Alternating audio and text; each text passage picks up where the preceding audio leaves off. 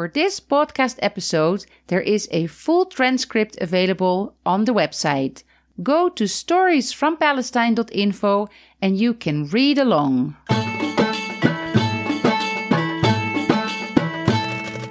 This is Stories from Palestine podcast. My name is Crystal and I am your host. And for people who haven't heard the first episode of the trilogy yet, I would like to refer you back to episode 5. This is episode 7, but it is the second part of a trilogy that takes you from Jerusalem to Jaffa. We are on a virtual bus tour. Just imagine that you are with me on the coach and we are driving from Jerusalem to Jaffa and I'm explaining you what we see on the way. And if this is the first time that you tune in to Stories from Palestine podcast, I am married to a Palestinian, but I'm originally Dutch, and I'm currently studying the tour guide program at the Bethlehem Bible College. I'm learning so much about the history and cultural heritage of Palestine that I decided to share that information on a podcast as long as tourism is still down due to the corona pandemic. In the first episode of the trilogy, we went from Jerusalem to the Latroun area. Remember, the Latroun was named after the Crusader fortress Le Torrent des Chevaliers. And for those of you who want to have some extra information that I did not mention in that podcast episode, you can still go to my Ko-fi page. That is the platform where I can receive donations and where I weekly post something unique, content that I did not share on the podcast or that is not available on any of the other social media that goes with the podcast. And there you can learn something about the Taggart fortresses. It's a 4-minute video with extra content. And now sit back and relax and enjoy the ride.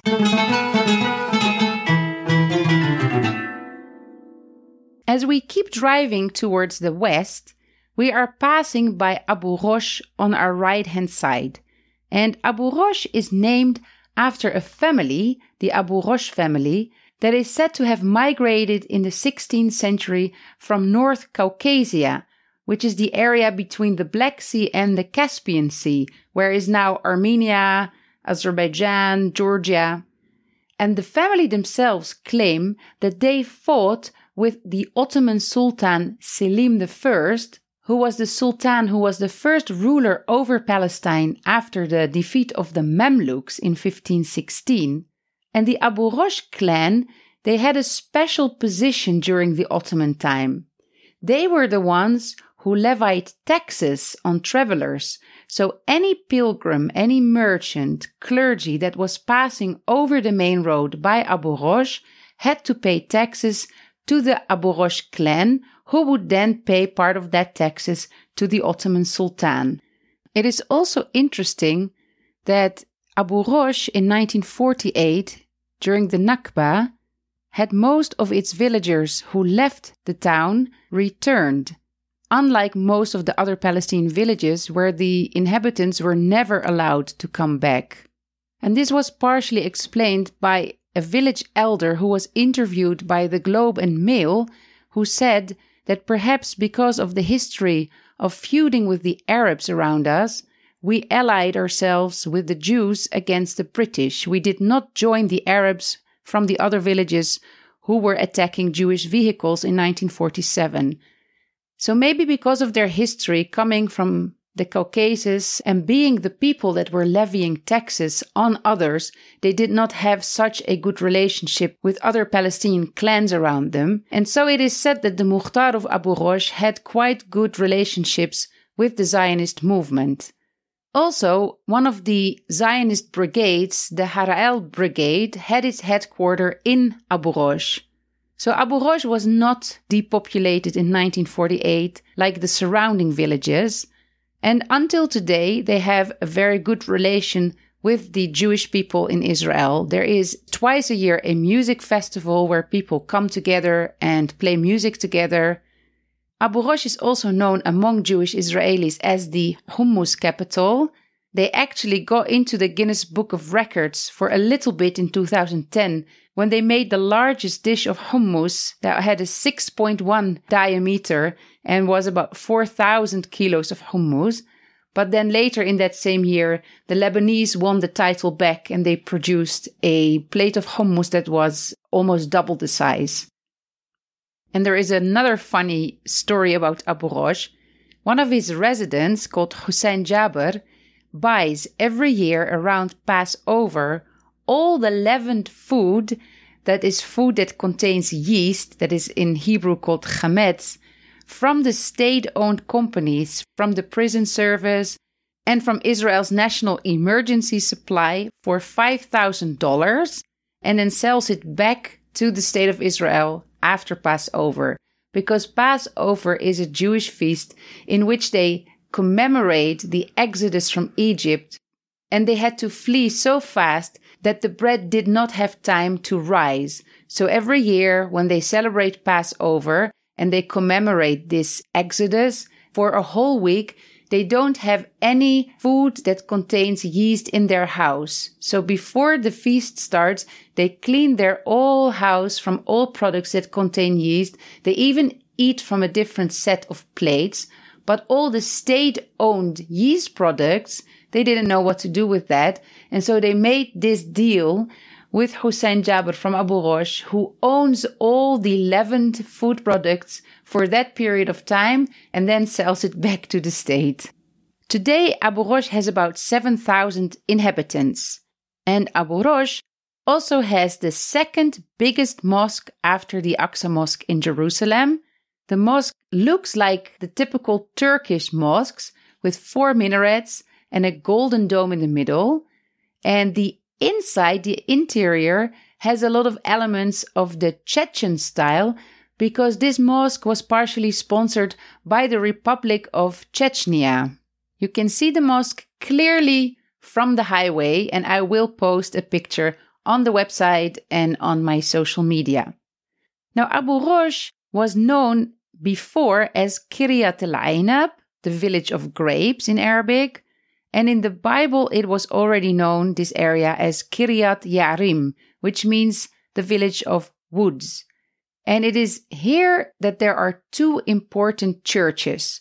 One of them is related to the story of the Ark of the Covenant that I'm going to tell you, and the other one is related to the story of Emmaus that I'm also going to tell you.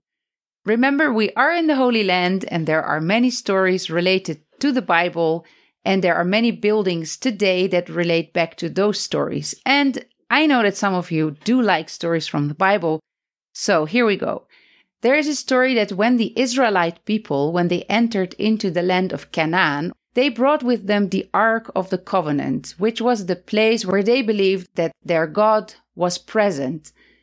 And the Ark of the Covenant was kept for about 360 years in a place called Shiloh, which is currently in the West Bank, in an area between Ramallah and Nablus. And when the Israelites entered the land of Canaan, they were on a mission to conquer the land. They believed that God had promised it to them and that they had to conquer it from the people who were already living there. So they fought with many of the tribes that were already living in Canaan, and one of these tribes were the Philistines. And the Philistines were sea peoples that had arrived from the Mediterranean and that had settled mainly in the coastal region, but they were also sometimes working their way up north in the area.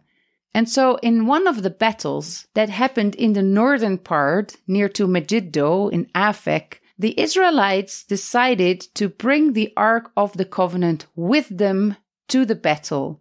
And this was mainly done by the 2 wicked sons of the high priest Eli, Hophni and Phinehas, who thought that bringing the Ark, bringing the presents to God, will help them conquer the Philistines.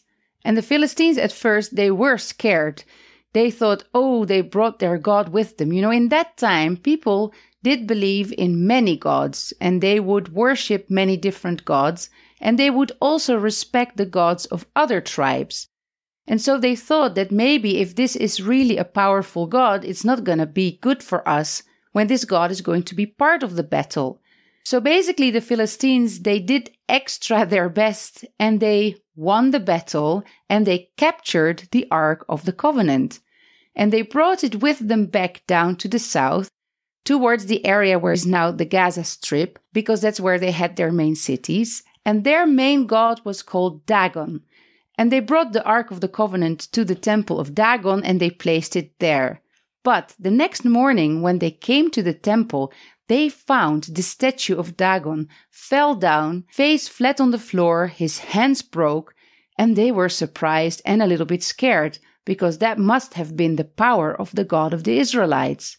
Then they moved the Ark of the Covenant to another city called Ekron, and in that city they also placed it in the temple. And the same thing happened, but not only that, also the people started to get sick, they started to be inflicted with the pestilence, and they decided that they have to get rid of this Ark of the Covenant. So they looked for a cow that had never been yoked before, and this female cow had just given birth.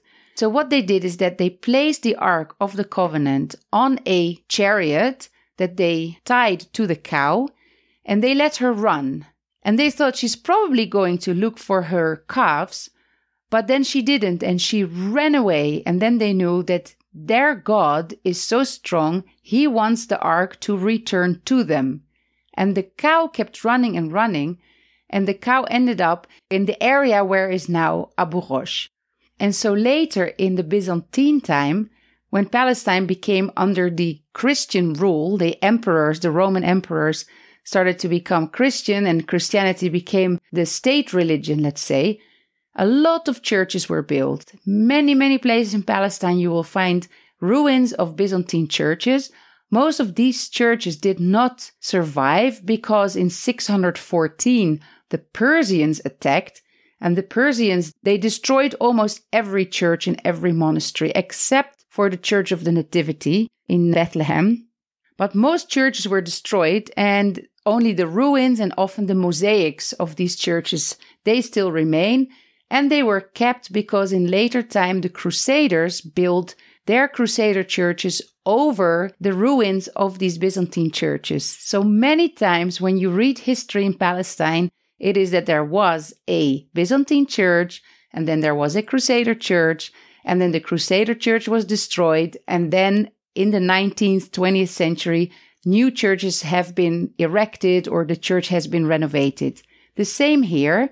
The Byzantines built a church where they said that the family who took care of the Ark of the Covenant, which was the family of Abinadab and his son Eleazar, who was the one who was consecrated to look after the Ark when it stayed in Kiryat Yarim, where it actually stayed for about 20 years, according to the Bible, until King David finally brought it to Jerusalem, and then his son Solomon built the temple in Jerusalem. That is the story. So today, if you go and visit Abu Rosh, you can still see a church. The church that you see today is built over the ruins of the Byzantine church. The mosaics of the church can still be found in this church that was built in 1924. And it is now run by the nuns of St. Joseph, and it is now called the Lady of the Ark of the Covenant, with a beautiful statue with Mother Mary and baby Jesus on the facade. The other church that you can find in Abu Rosh is a church that originates in the Crusader period, even though it was also built over a Byzantine church ruin. And actually underneath that ruin, there is another remain of the Roman time, which is a cistern that was dug by one of the detachments of the 10th Roman Legion that was stationed here. So let's start there. What happened was that there was a revolt by the Jewish people in Jerusalem, and it was very hard for the emperor to fight it. It was called the Bar Kokhba revolt, and it started, as happened before with Jewish revolts against the Romans, against the high taxes that they had to pay, and against the way that the Romans were treating the Jewish people at the time. And the revolters were very well organized, so the Romans were having a hard time to fight them, and so they brought in several legions, and a legion could be up to 6,000 soldiers, and the 10th Roman Legion was stationed partially here in Abu Rosh. And the soldiers of the 10th Legion dug a cistern to collect rainwater, and in the cistern that still exists underneath the church, they actually found a stone with an inscription saying that the 10th Roman legion made the cistern.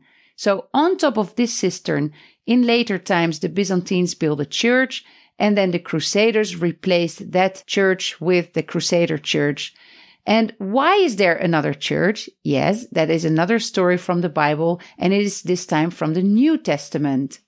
And this is the story in which Jesus, after he died and resurrected, according to the Bible, he went on his way from Jerusalem to the west, towards a village called Emmaus, as it's written in the Bible. And on his way, he saw two people. It's not sure who they were, if they were disciples. We know that one of them was named Cleophas, plus another person, could even have been his wife. And Jesus overheard them talking, and they were actually talking about what they had just witnessed in Jerusalem, the crucifixion of Jesus. And they didn't recognize him. So he said, "What are you talking about?" And they said, "Who are you? Are you a stranger that you don't know what has just happened in Jerusalem? The Jewish rabbis, the Jewish leaders, they have killed Jesus of Nazareth. And according to some of his disciples, his tomb was found empty. And we don't know what happened to his body, and we don't know what is the story."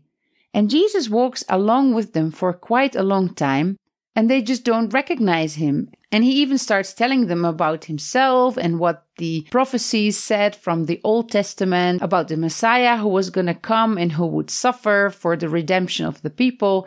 But they still didn't catch that it was him. And as they arrived to their village, to Emmaus, they asked him to stay with them for food, for lunch. You know, the people in this region are very hospitable. And he accepted their invitation. They went into the house.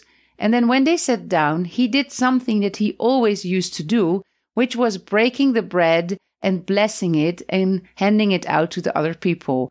And only then did these people realize that this was Jesus. And so, according to the story, they went back to Jerusalem to tell people about the fact that they saw Jesus, and Jesus then disappeared and later showed up in other parts of the country. Now, there are 4 locations that have been indicated by Christians over different periods of time for being the village of Emmaus. And I am going to talk about one of them in another episode, because a Palestinian village called Imwas that was depopulated not in 1948, but in 1967 actually, is about another 20 kilometers more to the west. And that Emmaus actually had the name Emmaus Nicopolis already in the Byzantine time, and was indicated by the people in the 4th, 5th century as the place where this story had occurred. Later, when the Crusaders came, they also built a church there in Emmaus, but they maybe thought it was more convenient for them on this important trade route to Jerusalem, where lots of pilgrims could easily pass by, and where in Kiryat Ye'arim, or in Kiryat El-Ainab, or now Abu Rosh, there was already a Khan. I don't know if you're familiar with the term Khan, but it was especially in the Memluk time and later in the Ottoman times that these type of caravanserai, this kind of hospice where traders and pilgrims could stay, they were built on regular intervals, because the animals that used to carry the goods and that used to carry the people, they needed to have water and food at regular times, and also the people needed to have safe places where to stay. So there was a Khan here in this area, what is now Abu Rosh, and so that was handy and comfortable for the Crusaders. And so most probably they kind of moved the location and veneration of this story of Emmaus to Abu Rosh. And the same happened later in history again, when the location was moved to a place called Qubayba, which is now in the West Bank, and which is the only of the 4 indicated places that Christians from the West Bank can visit. And the 4th one is at a town called Kalunya, which is even closer to Jerusalem. I may tell a little bit more about this in another episode, because it's quite interesting how the Bible story relates to the reality.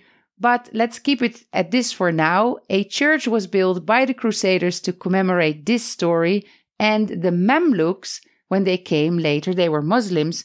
They didn't completely respect the church. They first turned it into a mosque. It seems they were distracted by the many frescoes that the Crusaders painted on the walls of all the holy saints and characters from the Bible stories. So they have actually erased most of their faces. And until today, when you visit the church, you can see the frescoes, but you can see that they have been damaged. Later, the Mamluks built a mosque, and then they started using the church as a stable for the horses. And so it was in a quite bad shape and situation until the French bought it in the 19th century and they renovated the church, and now it is French property. And now it is run by the Benedictine order, which is quite a strict religious order.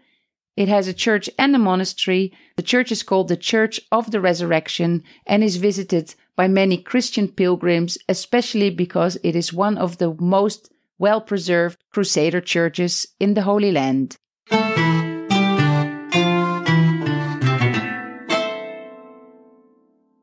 We are leaving Abu Rosh and we are moving on and going more westwards towards Jaffa. And on our way, we are going now to visit Lud. And I think that some people who have visited before may know that the airport, which is called now the Ben Gurion Airport, was actually called the airport of El-Lud. The area of El-Lud has a very long history. Today there are excavations at Tel El-Lud that date back to the Epi-Paleolithic time. Now, when you study tour guide program at the Bethlehem Bible College, you have to know all these old times and ages and eras. So Epi-Paleolithic time, that would be 16,000 to 8,000 before Christ. Imagine. And people in that time have settled on the banks of the Ayalon stream because obviously everybody would settle close to a water source. And El-Lud was continuously inhabited since then, from the Stone Age into the Copper Age, the Bronze period, until the Iron Age. And then it was destroyed. It was destroyed either before or by the Israelites. And then one of the tribes of the Israelites settled here. And then inhabitation of the area just continued. And why was it so important? Because it is on the main road we talked about between Jerusalem and Jaffa. And it was also very close to another important road, which is called the Via Maris, the Way of the Sea, which was a road that actually still exists until today, but in a more modern form, that is parallel to the coast, and it connected Egypt all the way to the northern parts of what is now Lebanon, to Phoenicia, where there was a lot of trade, and at Megiddo it would go towards the east, towards Damascus. So it was an important road for trade, but also postal road, and therefore a lot of towns in this area were thriving. In the Byzantine time, Lud actually got the status of a Roman city, and it was called both Lud, Lydda, and Diospolis. Dios meaning God in Latin, and polis meaning city, so the city of God.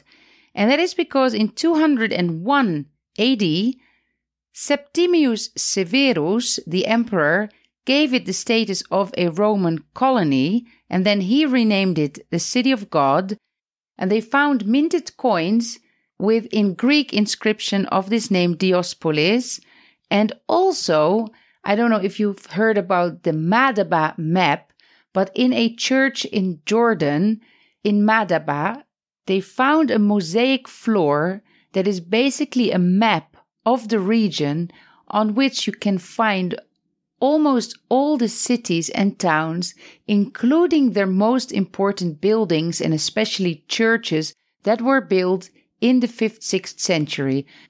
So when you look at that map, you can see what were the important churches that were present in the 6th century. On that Madaba mosaic map, Lud is mentioned with all its three names, Lud, Lydda, and Diospolis. And then in the beginning of the Muslim era, So we're talking about around 634 after Christ when the first army started to arrive, and 638 when Jerusalem was captured. And the Muslims divided the area into different provinces or regions, and Lud became the capital of that region, and it was called Jund Philistine. There were several regions. There was Jund Kinasrin in the north, there was Jund Dimashq, Jund al-Homs, Jund al-Urdun, and then Jund Philistine. Lud was the capital in the beginning, and when we moved to Ramle, I will tell you how Lud lost its status to Ramle. Now, if people visit Lud, they visit it especially because of its connection with St. George. And St. George, I have to tell you this story because it's interesting and it is very important. Many Palestinian Christians also are called George, after George.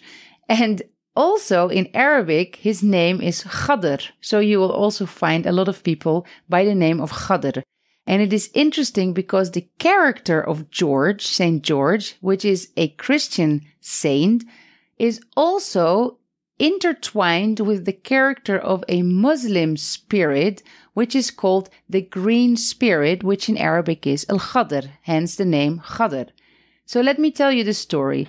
George was, according to tradition, a Roman soldier. He was also converted to Christianity, and he saw how many of the Christians, we're talking about the early Christian time, the 2nd century, they were suffering of persecution. So this is before the Roman emperors started to become Christians. He saw how the Christians were suffering and how they started to deny God out of fear. And then he decided to abandon his night dress. He sold everything he had or gave it away. And among the Romans, he declared his faith to the one God. Imagine the Romans, they had a lot of different gods and they did not accept the idea of monotheism.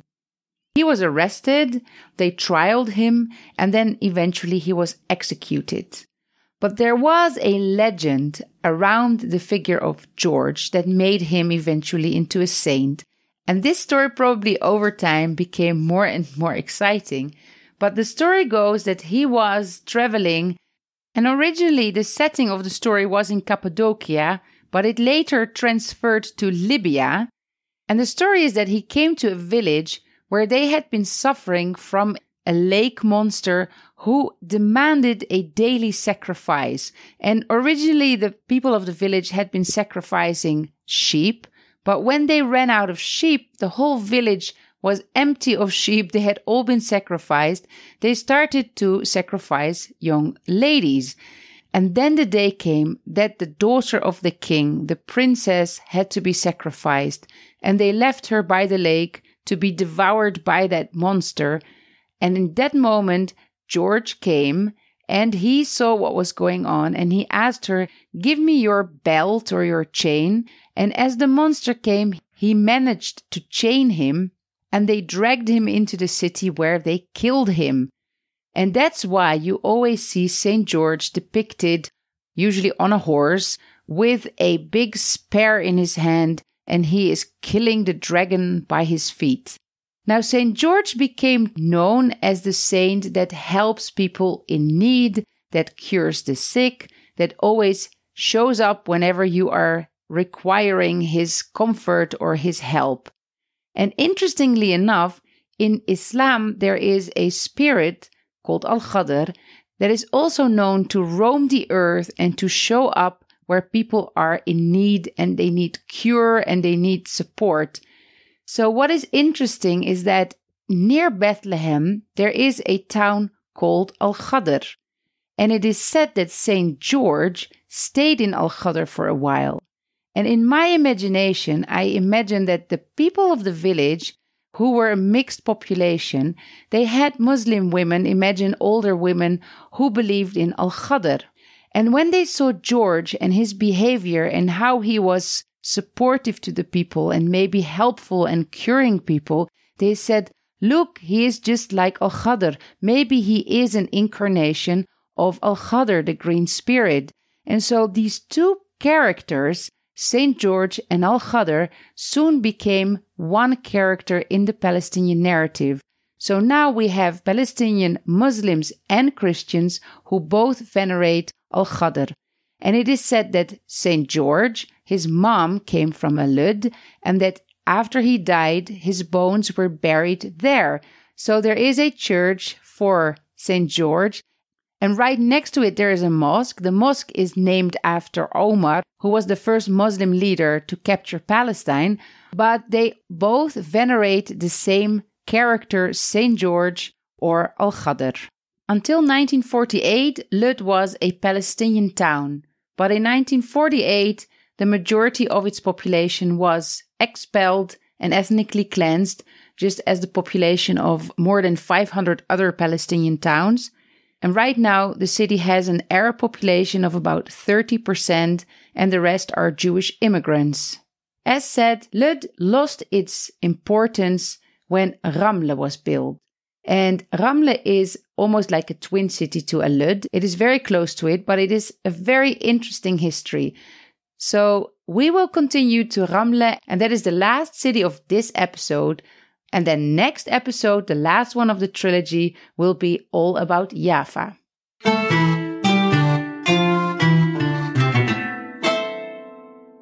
Ramle is special in that it is the only city in Palestine that does not have a previous history previous to its establishment in the year 789 by the Umayyad leader Suleiman ibn Abd al-Malik.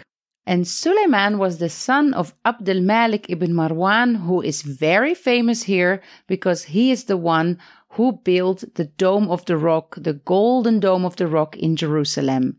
And his other son, the brother of Suleiman, was the one who built the Qibli Mosque, which is very often referred to wrongly as the Aqsa Mosque. I will have to do a whole podcast episode about the Aqsa, and maybe even it has to be also a trilogy because there's so much to say about that.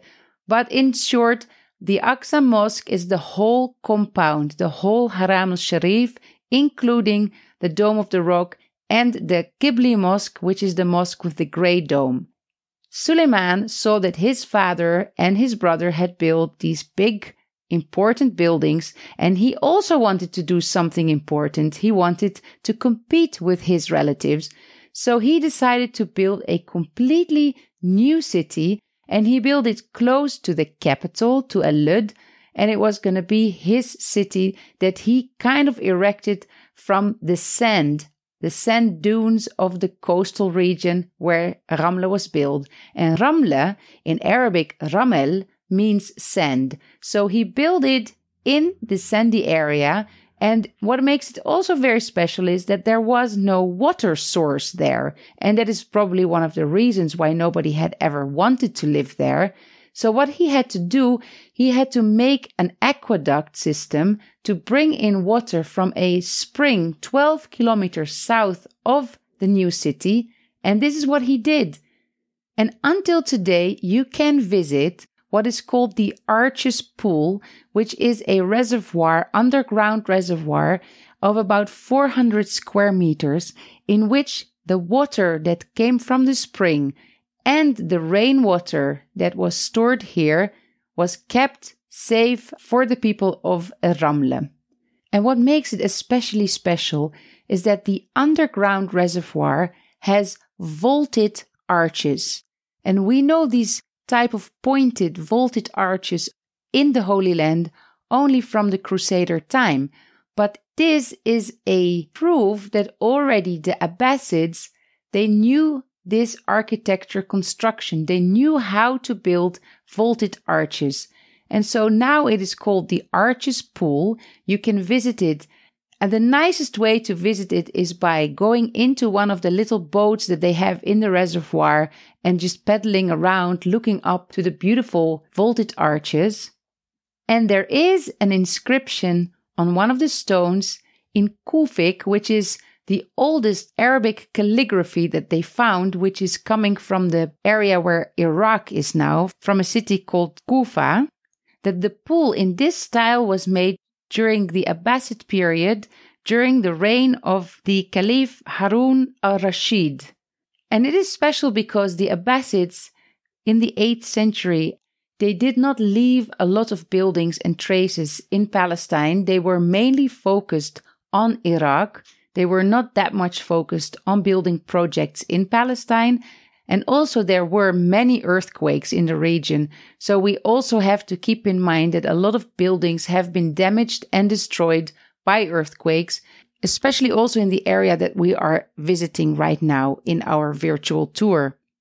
And then, of course, when I speak about Ramle, I have to speak about the White Mosque. And the White Mosque is actually a tower that functioned as a minaret of a mosque, but most probably also functioned as a protective tower, as a defense tower, because if you look at it, and you can still see it until today, it has thick walls, it's a big tower, massive, and it has arrow slits. These are vertical openings in the walls in different heights, behind which a soldier could find protection and shoot at an enemy. This tower dates from the Mamluk time, so we're talking about the 13th century, and it was part of a complex of a mosque of which we don't see much more than just ruins. But on this location, there have been mosques since the very beginning of the Islamic period in Palestine. So the Umayyads in the 8th century built a mosque there. And then later the Abbasids renewed the mosque. We know that Salah ad-Din, who defeated the Crusaders in 1187, he also did a renovation to the mosque. And then during the Mamluk time, there have been several Mamluk sultans who built and added to the mosque. The mosque itself was heavily damaged during an earthquake, but we still see the tower. And the tower is now on the tentative list for UNESCO World Heritage. Ironically enough, it is put on that list by the State of Israel. But for many Muslims, this is an important mosque because they believe that the tomb of the Prophet Nabi Saleh is here, and he is still venerated. He is one of the very early prophets that is venerated, a prophet that was before Prophet Muhammad, because in Islam they believe in several prophets and messengers of God. Saleh was one of these important prophets. And I want to finish this episode with a funny legend I read somewhere about the people of El-Lud, who were a bit jealous about Ramle having this beautiful tower as the minaret of their mosque. And they said to one of their sheikhs in their own town, "Look, they have this beautiful tower. We want to have a tower like them." And the sheikh thought, "I'm going to teach them a lesson." And he said, "You know what? I have a special rope. I'm going to give it to you. And tonight you're going to tie the rope around the tower. And with as many men as you can find, you're going to pull that tower from Ramle to El-Lud." And so in the night, they tied the rope around the tower and they started pulling and pulling. And they felt that they were moving. They were actually moving the tower. And in the morning, as the sun started rising and they were reaching to El-Lud, they called out to the people, "Look, we have moved the tower. Look, we brought the minaret from Ramle to El-Lud." And the people were looking at them and saying, "What are you talking about?" And so they looked back over their shoulder, and then they realized that the rope that the sheikh had given them was actually a rubber band.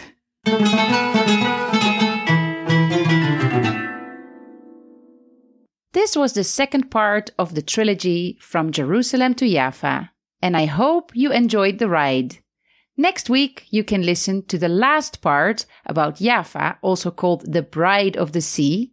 We will get off our virtual bus and have a virtual walk around the town. I would like to remind you that I have a Ko-fi page where I can receive donations. The podcast is currently my only way to generate some income, so I'm very grateful for everyone who buys me a coffee or a falafel sandwich on the Ko-fi page. And to lure you into visiting the Ko-fi page and maybe even become a follower, I decided to post unique content for every podcast episode only on Ko-fi.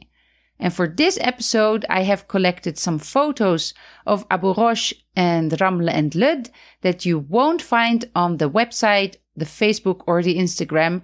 So go quickly to ko-fi.com/storiesfrompalestine. You can find the link in the show notes of the podcast or at the bottom of the transcript on the website. And there you can see the photos even without doing a donation. But maybe once you visited the Ko-fi page, you will become a follower and one of my top fans. If you enjoy listening, please help the podcast to grow by recommending it to others. That is super helpful. And you can leave me a review on Instagram, on Facebook, on the YouTube channel, on Podchaser, which is one of the podcast players, and on Apple Podcast, you can also leave reviews. You can find the links to my social media accounts also in the show notes. And if you click on the link in the show notes, then you can also subscribe to the weekly mailing list. Then you get a weekly reminder of the podcast. And in the future, when the world opens up again for traveling, I'm also going to be sharing with you programs in Palestine that you can sign up for if this podcast makes you feel that you want to visit and travel in Palestine. And that's it for now. Thank you for listening, and I hope you will tune in again next week.